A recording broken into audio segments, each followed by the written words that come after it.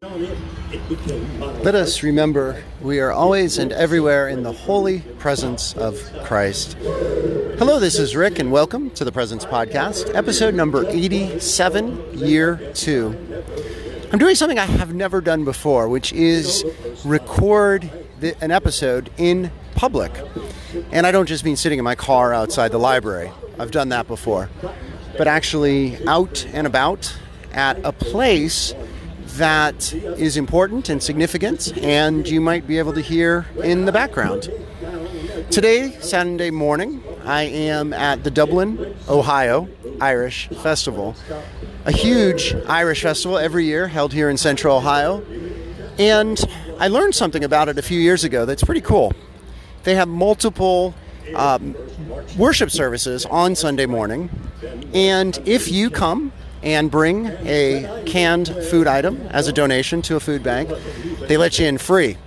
And once you're in for the worship, you can then go and enjoy the fare for the rest of the day. So that's what I did this morning. And I was particularly moved by the Mass that I went to. And I'm glad that you are here today to hear how I have so far today kept my eyes, my ears, and my soul open to experience the holy presence of Christ. So this morning's liturgy was unique in the sense that it was the first time of this Irish festival doing these Sunday Masses that the local bishop, the Bishop of Columbus Diocese of Columbus, was here to preside. And that was pretty exciting, especially because he is a new bishop, and he is from Long Island, young, energetic, enthusiastic, full of the Spirit of God. And I was touched by how he began the liturgy. Before anything else he said, we're here to celebrate and joy and a beautiful Sunday, and we're here to praise and be in Christ's presence. But he also said our hearts are heavy, and he shared how last night he sent an email to the Bishop of El Paso, Texas, where that mass murder took place yesterday at the Walmart. And he said he had hardly pressed send on that when he realized and heard overnight how there was a shooting in Dayton, Ohio, which, if you don't know Ohio geography, is only about an hour and a half to the west of Columbus. A shooting last night in an entertainment district. 9 people were killed and others wounded. And he said that it was a very sad time, and we need to pray for peace, and we need to pray for those who were the victims and those who were mourning and the first responders who were there with them. And I was very pleased to hear that, and certainly my prayers are with the folks who are affected by those murders. But my heart is also heavy because I feel we need more. And I'm reminded, as I walk around this wonderful festival today, of the mass shooting less than a week ago on a Sunday in Gilroy, California, the Garlic Festival, that killed 3 people, including a 6-year-old boy. And I feel sad and especially angry, though, and disappointed, quite frankly, that Bishop Brennan didn't say that we need to pray for an end to gun violence, and we need to work to enact common sense gun laws, and we need to find out what is causing this hatred, these alienated young men. I don't know who the murderer was last night in Dayton, but the murderer yesterday in El Paso was 21 and apparently had a history of hatred and being a loner, but yet he was able to acquire a weapon of enough power to kill 20 people in a very, very short period of time. And I think that, again, we need more. And I am just beyond words, really. Because I've had in the last year and a half that I've been recording these podcasts, there have been multiple mass shootings. I think I talked about Parkland, and I think there were other times that we've had the same conversation again and again and again. And then after Mass, I went to the author's tent and met a wonderful Irish author from Belfast, Northern Ireland, and chatted with him for a while. And he grew up, he said, in the midst of the Troubles in Belfast. And his books and his poetry and his prose are about what that experience was like. And as I was flipping through the book that I purchased and had him sign for me, called One Cross to Bear, Humanity Through Narrative Prose, and Greg McVicker is his name, I came across this poem, this work called Belfast City Asylum, and I'll read only part of that to you. It begins: hunger strikes and petrol bombs, paramilitary brigades, sectarian ideology, marches and parades.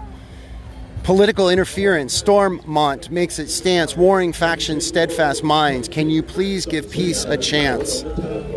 And then skipping ahead a little bit. Kick with your left foot or your right foot. Are you orange or are you green? Are you Catholic or a Protestant, for the Pope or with the Queen? And then the last stanza. Lay down your arms, put away your guns. One thing we'll learn for sure. It's time this Belfast City Asylum finds a harmonious cure. And I was struck by that because this is the American troubles that we are in the midst of. This is domestic terrorism. Terrorism, by definition, is seeking to make people feel unsafe in places they should be safe. In church, at a festival, in an entertainment district, shopping at Walmart for back-to-school sales.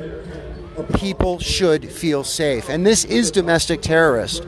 And we are split in the sense that there are factions that are supporting this by not calling it out, supporting this by not changing, supporting this by giving platitudes of thoughts and prayers only without going the next step and putting political action into place. I'll close this with a refrain from Bishop Brennan's homily today.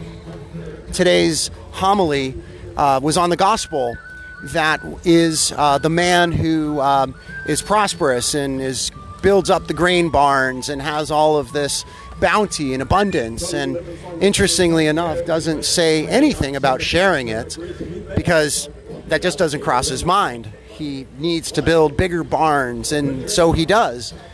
And Jesus ends this parable by saying, and tonight his life will be required of him, and what will become of him. And it's a prophetic and stark call to us in this nation of so much abundance, where we have so many rights, and sadly our human rights are being violated when we cannot be safe in a public place or in anywhere that we go. So Bishop Brennan said, we are made for more. We are made for more than the greed that we see. We are made for more than the violence. We are made for more than our screens, this phone that I'm talking into. We are made for more. And we need to reclaim that. We need to stand up and reclaim that. And my hope and my prayer today is that finally we will wake up. Here in Ohio, we have some of the most expansive concealed carry laws without background checks, and constantly our legislature is pushing further and further to expand where guns can be carried, what kind of guns can be used.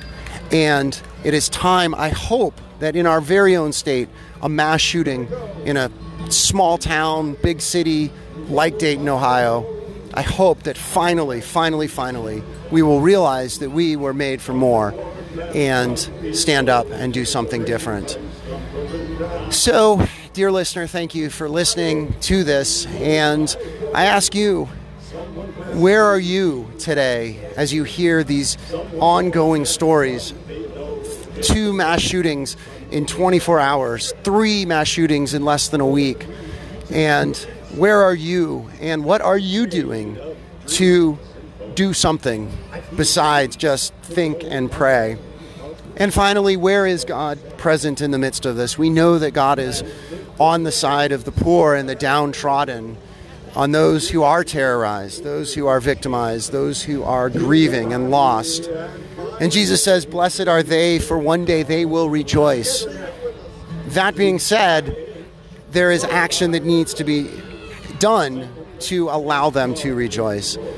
And I hope and pray that that action will be done, and God's will be done, and God's kingdom will come. So thank you so much for listening.